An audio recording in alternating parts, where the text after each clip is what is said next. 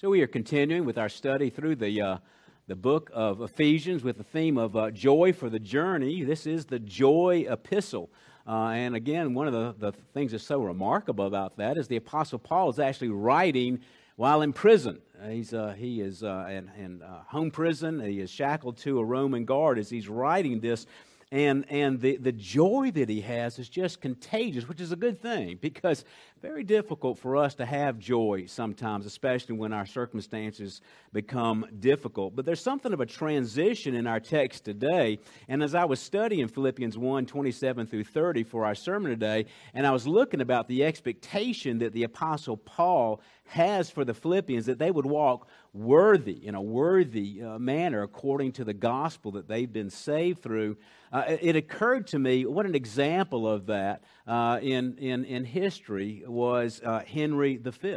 Henry V, King of England. You probably thought the same thing, and I was reading that, and then I came across, as I'm going through the commentaries in preparation for the study, there was a couple of other commentaries that mentioned this is just like Henry V. So that I'll take that as an endorsement. But to know something about Henry V, Shakespeare, of course, immortalized him through one of his magnificent plays. Henry V was basically a party boy. He was a spoiled, rotten, rich kid, and he would just hang out on the cheap side of London drinking with John Falstaff. He was vain, he was arrogant, and he was just a drunkard. But something happened. His daddy died, and he would become the king. On his deathbed, he told his daddy about the crown. You won it, wore it, kept it, gave it me. He recognized that he had not been leading a life that was worthy of the crown that he was to wear. But he repented, and he changed. And when he was made the King of England, he said this, "The tide of blood in me hath profoundly flowed in vanity till now. Now doth it turn and ebb back to the sea, where it shall mingle with the state of floods and flow henceforth in formal majesty." And indeed, Henry V went on to be one of the greatest, most noble kings in all of English history. That is God's expectation for you. If you're born again, you are a child of the King of the universe. And because of that, it is not for us to be getting drunk with John Falstaff on the cheap side of London. We are called by God to walk in a manner worthy of the gospel. Let's go to the Lord in prayer and unpack this passage of Scripture to motivate us to do so this morning. God, we do turn to you in faith. We ask, God, that you would convict us of our sins, but also build us up in grace. And we pray, God, that we would understand that our obedience is not to earn your favor, that if we are Christians, we have your favor. Our obedience is an expression of gratitude and love. We want to bear the name Christian well. Help us, Lord. Challenge us to do that because it's so difficult at times. And help us to leave this service of worship with a powerful conviction and an understanding of the grace we're under, but also of the wonderful responsibilities that we've been given as princes and princesses of the King of the universe. Help us to live a life worthy of the gospel. In Christ's name, amen. Again, please turn to Philippians chapter 1, verses 27 through 30. There's these three verses this morning, and I'll read it in its entirety, and then we'll look at the various aspects that we have here. Paul says, Paul writes, "Only conduct yourselves in a manner worthy of the gospel of Christ, so that whether I come and see you or remain absent, I will hear of you that you are standing firm in one spirit, with one mind, striving together for the faith of the gospel, in no way alarmed by your opponents, which is a sign of destruction for them, but of salvation for you, and that too from God. For it has been granted for Christ's sake, not only to believe in Him, but also to suffer for His sake, experiencing the same conflict which you saw in me, and now here to be in me." You might find your home group helps insert of assistance to you as we kind of unpack this verse here. And you're going to see in that, first of all, that we have a standard. Your standard is mentioned here in verse 27a. You are to conduct yourself in a manner worthy of the gospel of Christ. Now, Paul, again, to give you a little background on the Philippian church, he had a special love. If Paul had a favorite church, which you're not supposed to have, but if he had a favorite, by the way, you're my favorite church. You're not supposed to do that, show favoritism towards children. But if Paul was pressed, if he had a one-on-one conversation with Jesus, he would say, man, I love those Philippians. I just love that Philippian church because their faith was so grounded. Out of their poverty, they often gave to the point of sacrifice. They often sent Paul gifts as a reminder of how much they loved him. They had a special concern for him, even to the point of sending their pastor, Epaphroditus, to Rome to check on Paul to make sure he was okay. He adored the Philippian church. Plus, they gave him less trouble than the other churches, right? They were just walking in obedience. Nevertheless, though, they had issues. We're going to see as we go into chapter 3 and 4, there was problems with false teachers. There was also some problems with some disunity, perhaps some faction building that was going on here. So Paul basically starts off here. He's been talking about the wonderful things of Christ. He's been given something of an autobiography, filling in the Philippians about what was going on with his life here. And now he's making something of a transition here. He's going here from some of those indicatives of who you are in Christ to some of the imperatives. What are you to be? How are you to live based on who you are in Christ? He tells them later on in chapter 2, prove yourselves to be blameless and innocent children of God, above reproach in the midst of a crooked and perverse generation, among whom you appear as lights in the world, holding fast the word of life, so that in the day of Christ I will have reason to glory, because I did not run in vain nor toil in vain. To pursue the things, to be consumed with the things of this world. As a Christian, you're not going to lose your salvation. You can't lose your salvation, but you can live a life of vanity, of waste, and end up at the end of your life with very little, if anything, to show for it.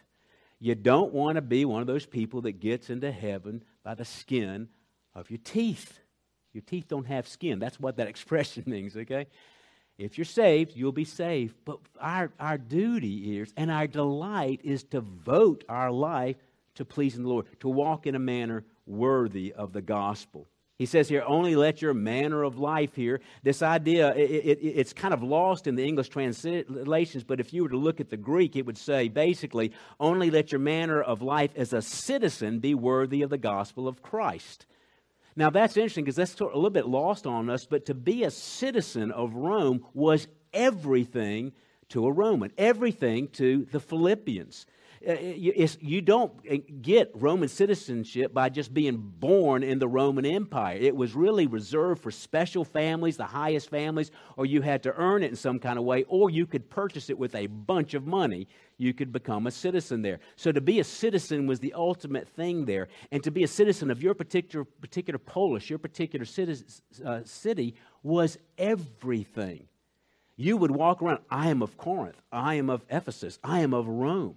But the Philippians had kind of double amount of pride because their city, though it was Macedonian, Greek, it was a Roman city, a Roman colony settled by veterans who fought for Augustus, who fought for Octavian. And they were granted citizenship, so they used Latin. They even had temples to the Caesars where they would burn incense to revere the Caesars. So Paul is using this. He is talking about their citizenship to make them understand that, yes, you may be a citizen of Philippi, but you are a citizen of a far greater place than that. One day Philippi will burn. One day it will be a ruin where American tourists walk through with headsets on. He didn't say that. I made that part up.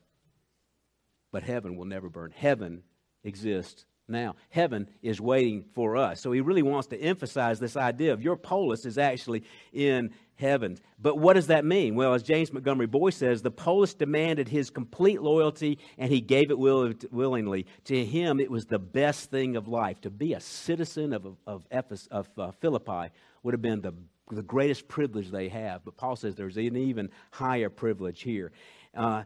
Paul reminds them that their citizenship is in heaven, and because they've embraced the gospel of Christ. Now, here's we have found that very often when we go and have teaching opportunities, I found this as I teach at Anderson University. If I ask people, what is the gospel?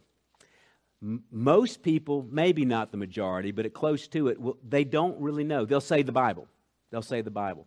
Now, to prevent anything from being awkward here, I'm not going to ask you what is the gospel. I don't want you to answer that question yourself. What is the gospel? What is the gospel?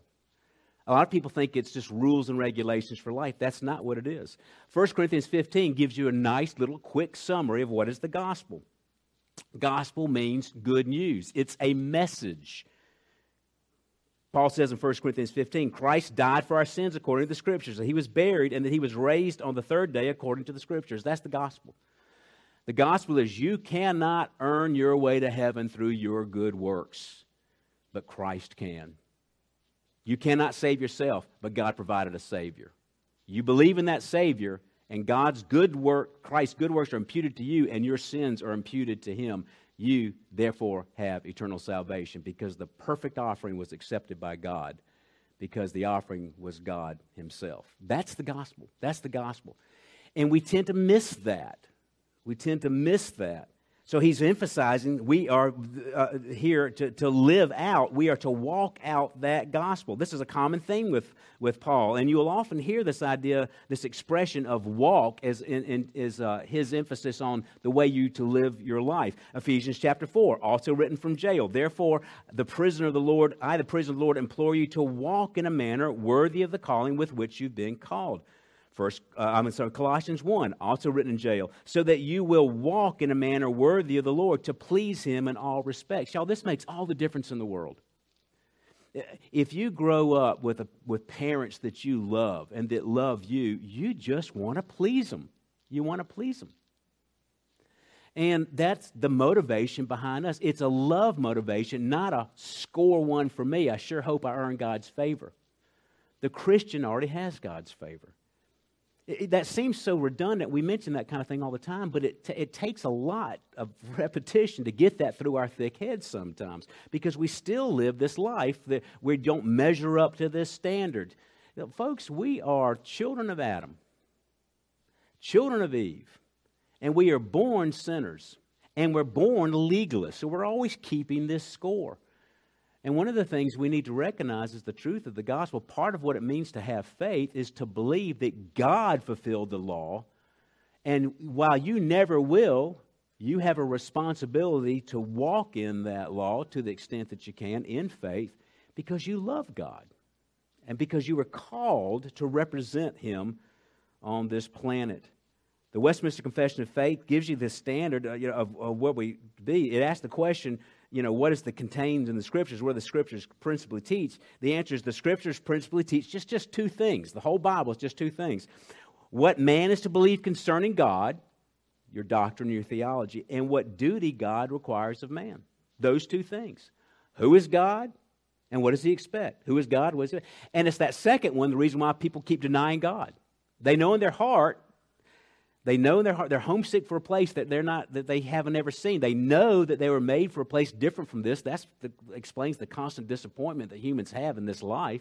They know they're supposed to be somewhere else. And yet, when they start getting close to it, they know also, if I recognize there's a God, that means He's got expectations for me.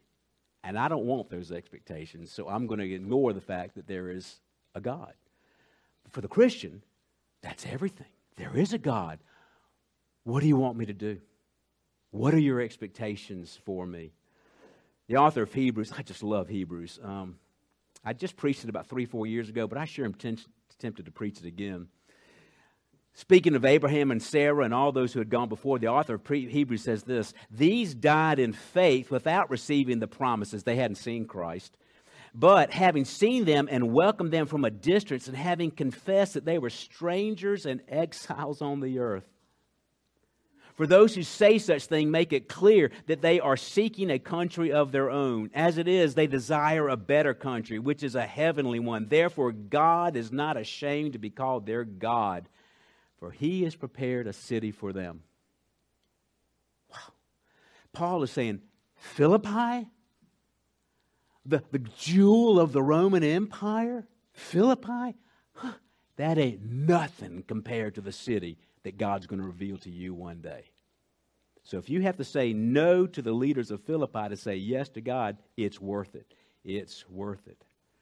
We see here you're standing in verses 27b, so that whether I come and see you or remain absent, I will hear of you that you are standing firm in one spirit. But whether he lives another day or is executed in Rome, either way, he's going to be with them.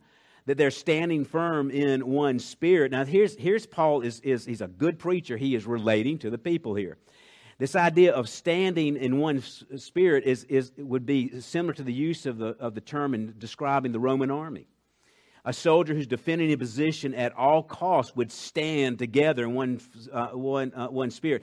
Literally, the point of sacrificing his life if he needs to. He holds fast to his position in order to protect himself and those around him. This is what that term means. So this is what we are to do as Christians. We are to have our feet firmly planted. We are to stand firm.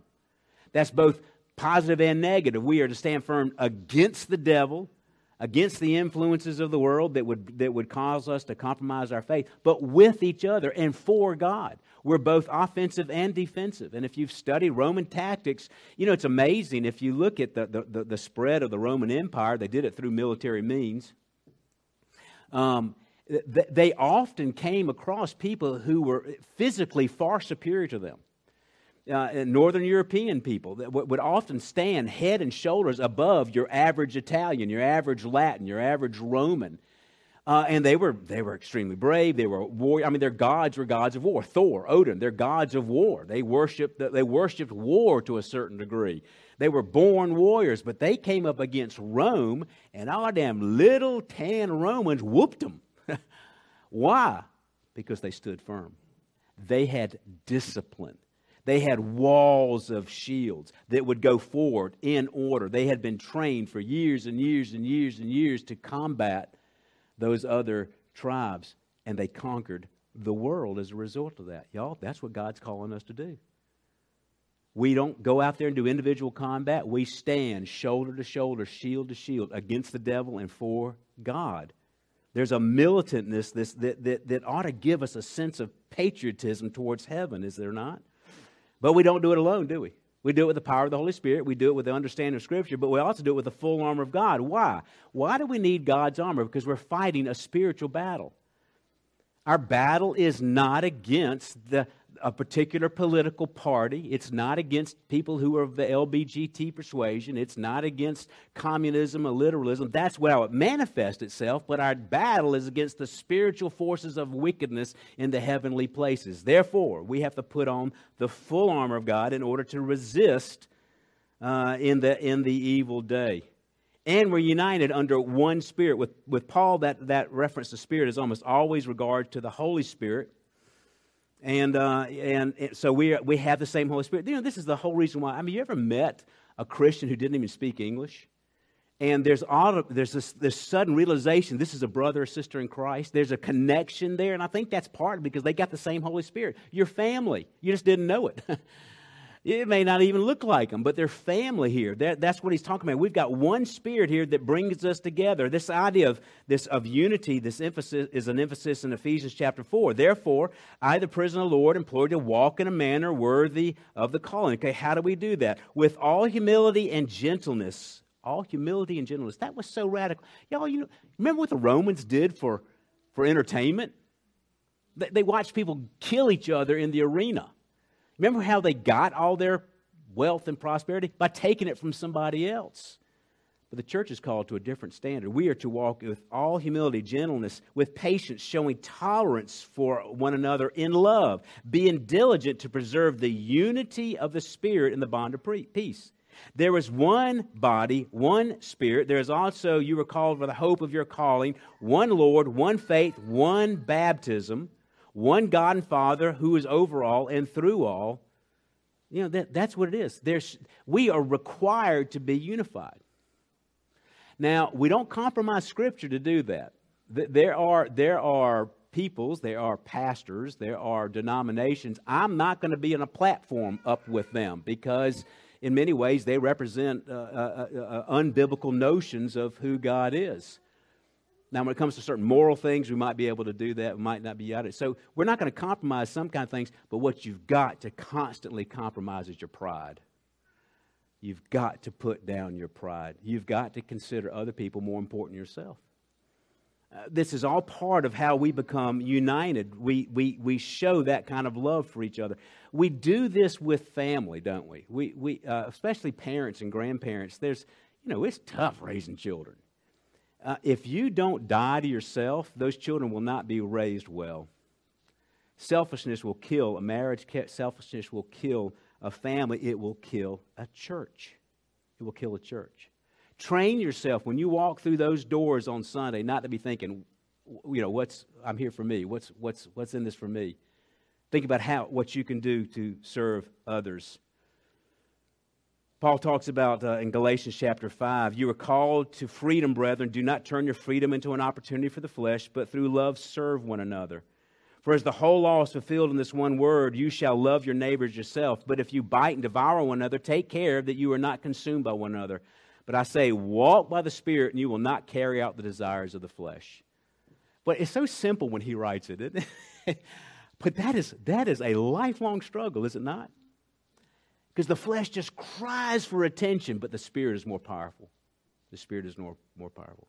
We see here our striving in verse 27c, with one mind striving together in faith. Now here he's using a soldier illustration, but also an illustration from athletics. The word actually contains the word where we use the word athletics, but it is a struggling, a striving together here, as in an athletic competition here.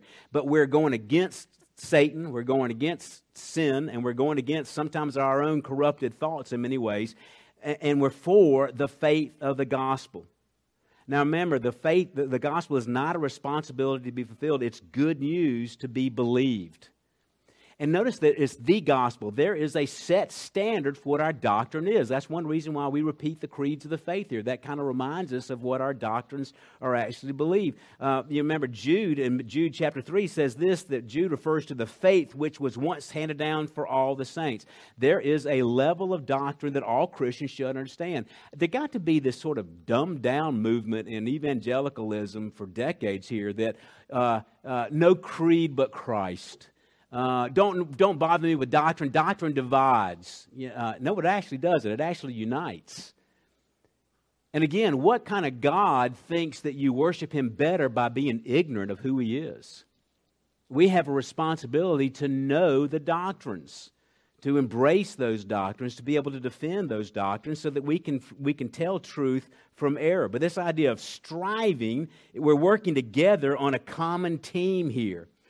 I like what Dennis Johnson says here. He says, people who are serious about following Jesus are now or will soon find themselves to be beleaguered, misunderstood, despised minorities surrounded by a society that is indifferent at best and hostile at worst to the Lord whom we trust and serve. It's if you knew that you were going to spend January hiking the Appalachian Trail, wouldn't you start preparing for that now? Wouldn't you start walking, increasing your miles all the time, adding a backpack, that sort of thing? And that's the way it is for the Christian life. You know that you're going to have opposition. We know people are going to want to corrupt your faith, influence you, influence your children. So we have to train ourselves constantly, strive side by side, standing firm. Now again, this would have appealed to the Philippians. As he's writing this, there are veterans of the Roman Empire that remember, oh yeah, I remember in that battle with Carthage, we almost died, but we all pushed forward together in that shield wall. We end up winning the day. They knew what he's talking about. And that's why he's emphasizing this. Tim Keller and The Reason for God says this, Christian gospel is that I am so flawed that Jesus had to die for me, yet so loved and valued that Jesus was glad to die for me. This leads to deep humility, deep confidence at the same time, and it undermines both swaggering and sniveling. I love the way he puts that. I'm so stinking sinful. The Son of God had to die for me, but He loved me so much, He considered it His honor and pleasure to die for me. You see that balance there? You see that tension that we need to have? So what's your sign? He goes on to verse 28. In no way alarmed by your opponents, which is a sign of destruction for them, but of salvation for you, and that too from God here. So basically, this word frightening here, it's actually what the Greeks would have used to describe a tearful stampeding of a herd of horses. I don't know how many of y'all have ever seen a stampede of a herd of horses. None. Okay, so well, imagine that'd be a very you've probably seen it on the movies. That's a terrifying thing. He says, don't be that way. Don't be like a herd of horses that are stampeding away. They're alarmed or frightened. That's not the way we should be. How should we be? Well, Peter gives us an idea. Do not be surprised at the fiery ordeal among you, which comes upon you as you're testing, as though some strange thing were happening to you. But to the degree that you share the sufferings of Christ, keep on rejoicing, so that also at the revelation of His glory you may rejoice in exaltation. You know, it's so. Even as I'm preaching this, some of you may be thinking, "Okay, that's fine when life is easy, but when it gets difficult, man, I'm just ready to cave." It's the difficulty is the point. The difficulty, fighting and standing firm in the difficulty, is what he's talking about here. I mean, the soldiers trained for battle. We are to be trained for these trials here. I kept thinking, now, by the way, no commentary came up with this idea. You ever seen an athletic team from New Zealand? There's a point here. You ever seen the haka? You know the haka? The haka, the Maori people, the war chant. The New Zealand rugby team is called the All Blacks, and they get out there on the field and they plant their feet and they grimace and they go and they do all this war chant and anything. I thought, that's probably a way to start church. We are not losers. We've won already. It's just a matter of fulfilling what God's already done. But really, in some ways, you ought to start off the day with that haka war chant. Go YouTube it. Sometime and see what the grimacing and it's intimidating. I would not want to go up against the All Blacks New Zealand team. It's terrifying, and it was meant to bring to both encourage your side and to strike fear in the heart of the enemy. It's the same purpose for God's favorite instrument, the bagpipe. The bagpipe would encourage the Scotch, the British in their fight, and it would terrify everybody else. Y'all, there's no reason to fear. And guess who's in charge of our army? God. I love that verse in Revelation, which Christ comes back on a white horse, a war horse. And all the armies are following him. I don't know if that's angelic armies or if we've gotten up to that point in time, we get to come back down. I don't know. If that's the case, I have a bunch of helmets in my study. You're welcome to borrow one. Well, that was longer than it needed to be. All right, which is a sign of destruction for them. This idea of sign is sometimes variously translated omen or proof or whatever. But basically, it's interesting. The hostility that the world has for you is actually a sign. It's a sign that I really am a Christian. By the way, lukewarm, spineless Christians are no threat to the devil or to the world. It's people who actually stand up for the right thing. That's the threat. Okay, so it's a sign of destruction, for them, or that we really are Christians, but it's a sign of destruction for them. Isn't that interesting? The more they oppose Christianity means that the more they consider Christ an enemy. What happens to the enemies of Christ? Well, Asaph was a music minister in the temple. And he just kept seeing all these worldly people just prosper while the people of God seemed to struggle. You ever seen that yourself? In Psalm 73, he's struggling in despair about how the unrighteous seem to thrive and God's people seem to suffer. And then he had an aha moment. And it was this related to the sign. When I pondered to understand this, it was troublesome in my sight until I came into the sanctuary of God. Then I perceived their end. Surely you will set them in slippery places. You cast them down to destruction. How they are destroyed in a moment, and they utterly swept away in sudden terrors. Paul speaks of the same thing when he wrote the Thessalonians about the persecution that was going on in Macedonia, which also may have been happening also in Philippi.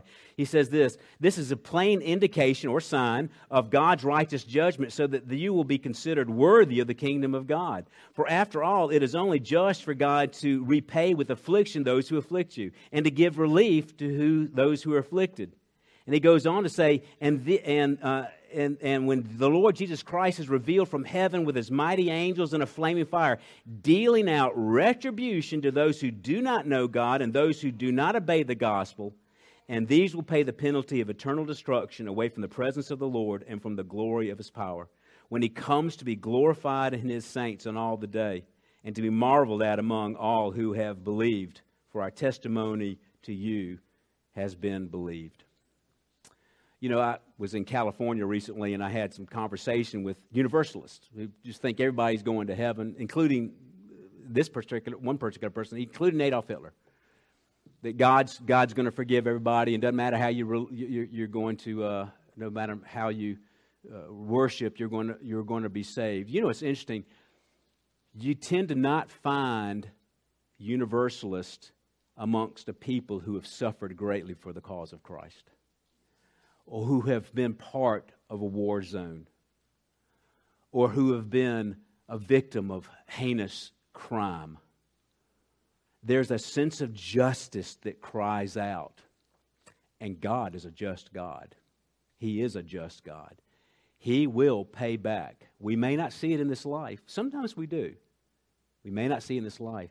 But all things are going to be right. So there is not one evil person that makes one evil action against God's people that will not be in some way punished.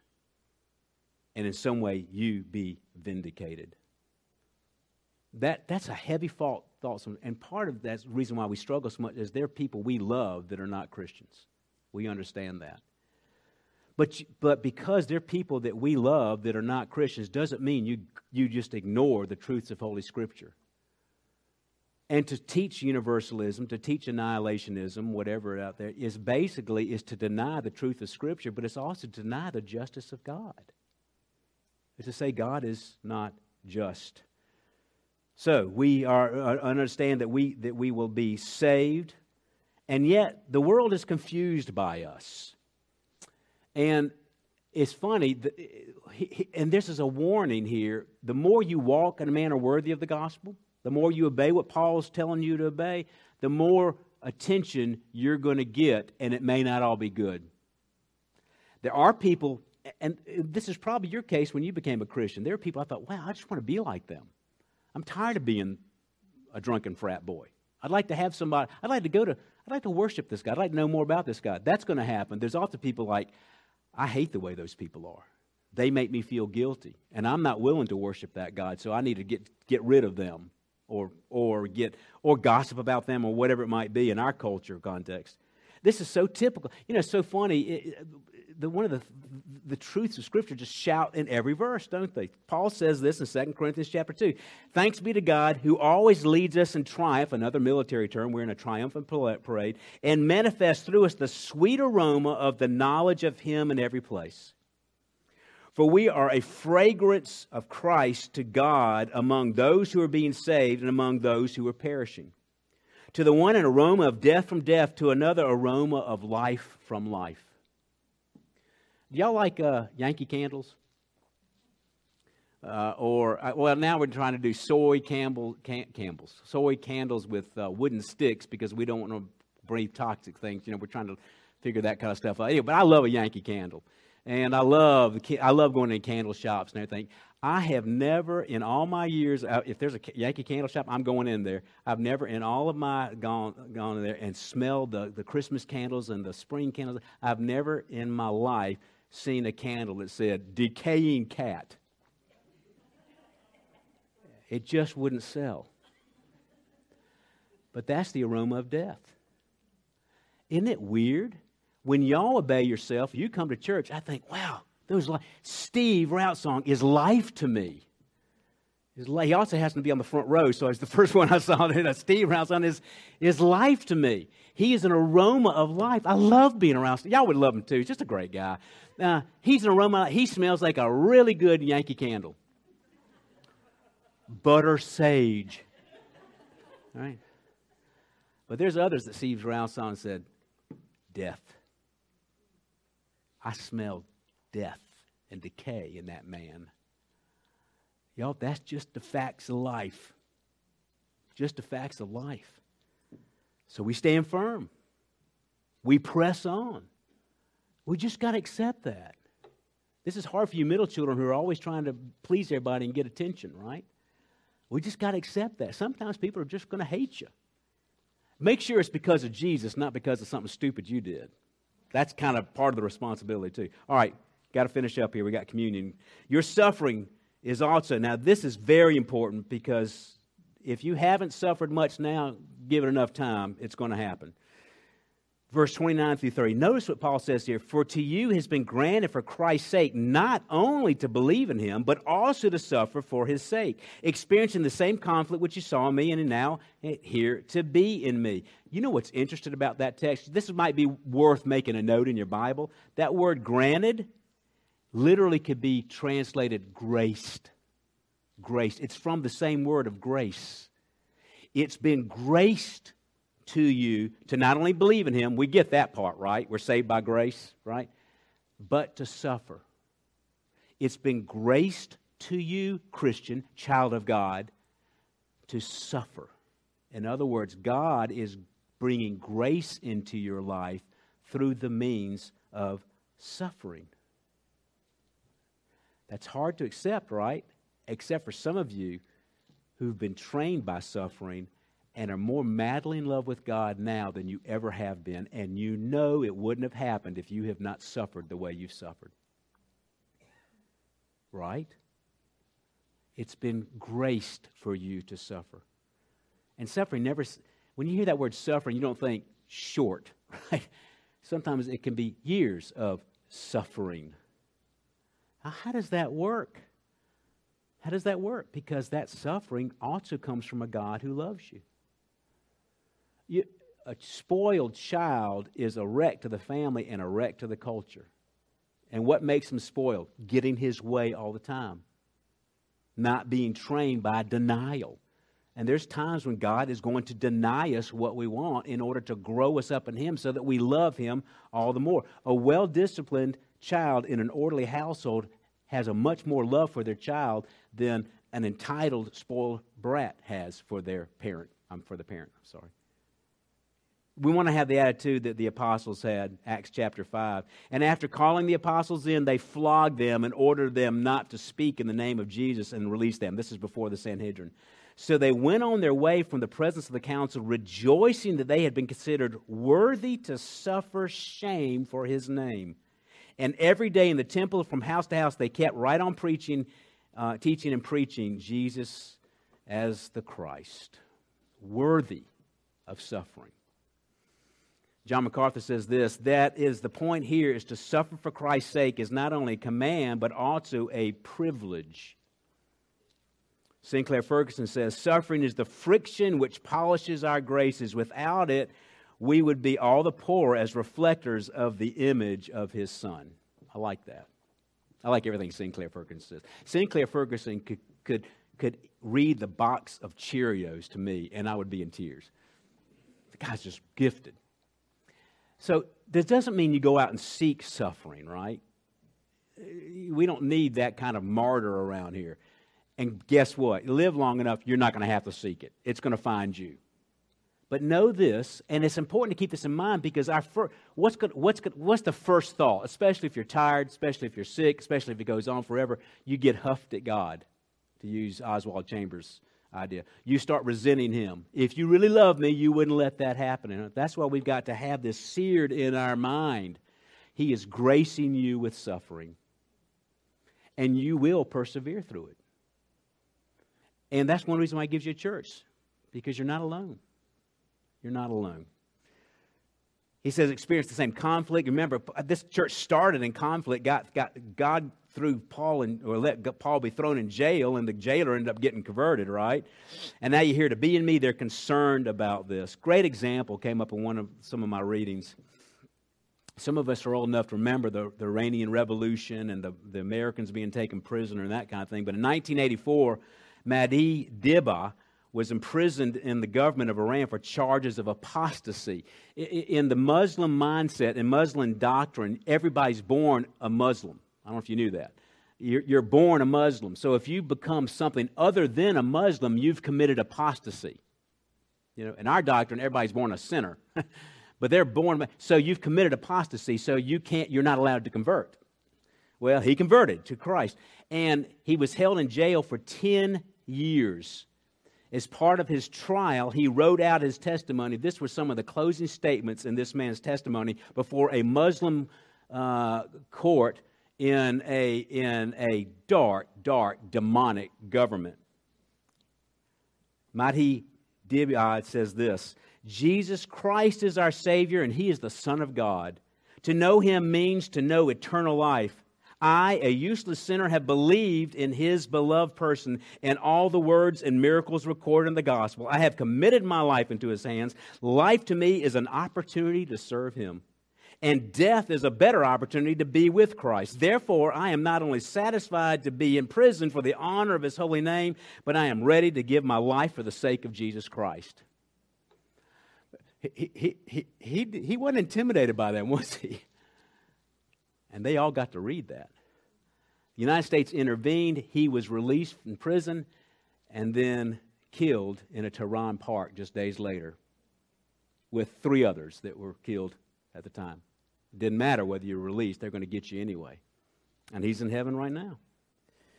And this is what Paul's talking about. You stand firm, you do the right thing, you suffer, and you will receive glory, because while the world may not recognize it, God sees everything. And I guarantee if you could interview that man right now, he would have no regrets. Absolutely none. So, we need to be like those who keep the standard of holy living as citizens of heaven, who keep standing, striving, suffering as a sign and encouragement to believe, and a rebuke to those who oppose it. We need to be like Henry V. We need to be people who are worthy of the crown that's been given us by God. In the Battle of Agincourt, led by Henry V, the English had a profound victory that took place on October 25th, 1415, on St. Crispin's Day. The English were outnumbered 4-1 by some estimates. They had supply problems. They were plagued with dysentery, and they were cut off from their escape to Calais. And according to Shakespeare, Henry V rallied his troops with this speech: "This day is called the Feast of Crispian. He that outlives this day and comes safe home will stand tiptoe when this day is named, and rouse him at the name of Crispian. He that lived this day and see old age will yearly on this vigil feast his neighbors and say, tomorrow is St. Crispin's Day. And he will strip his sleeve and show his scars on that day. These wounds I had on Crispin's Day. Old men forget, yet all shall be forgot, but he will remember with advantages what feats he did on that day. Then shall our names be familiar in his mouth as household words: Harry the King, Bedford, Exeter, Warwick, and Talbot, Salisbury, and Gloucester. Be in their flowing cups freshly remembered. The story of this good man will teach his son.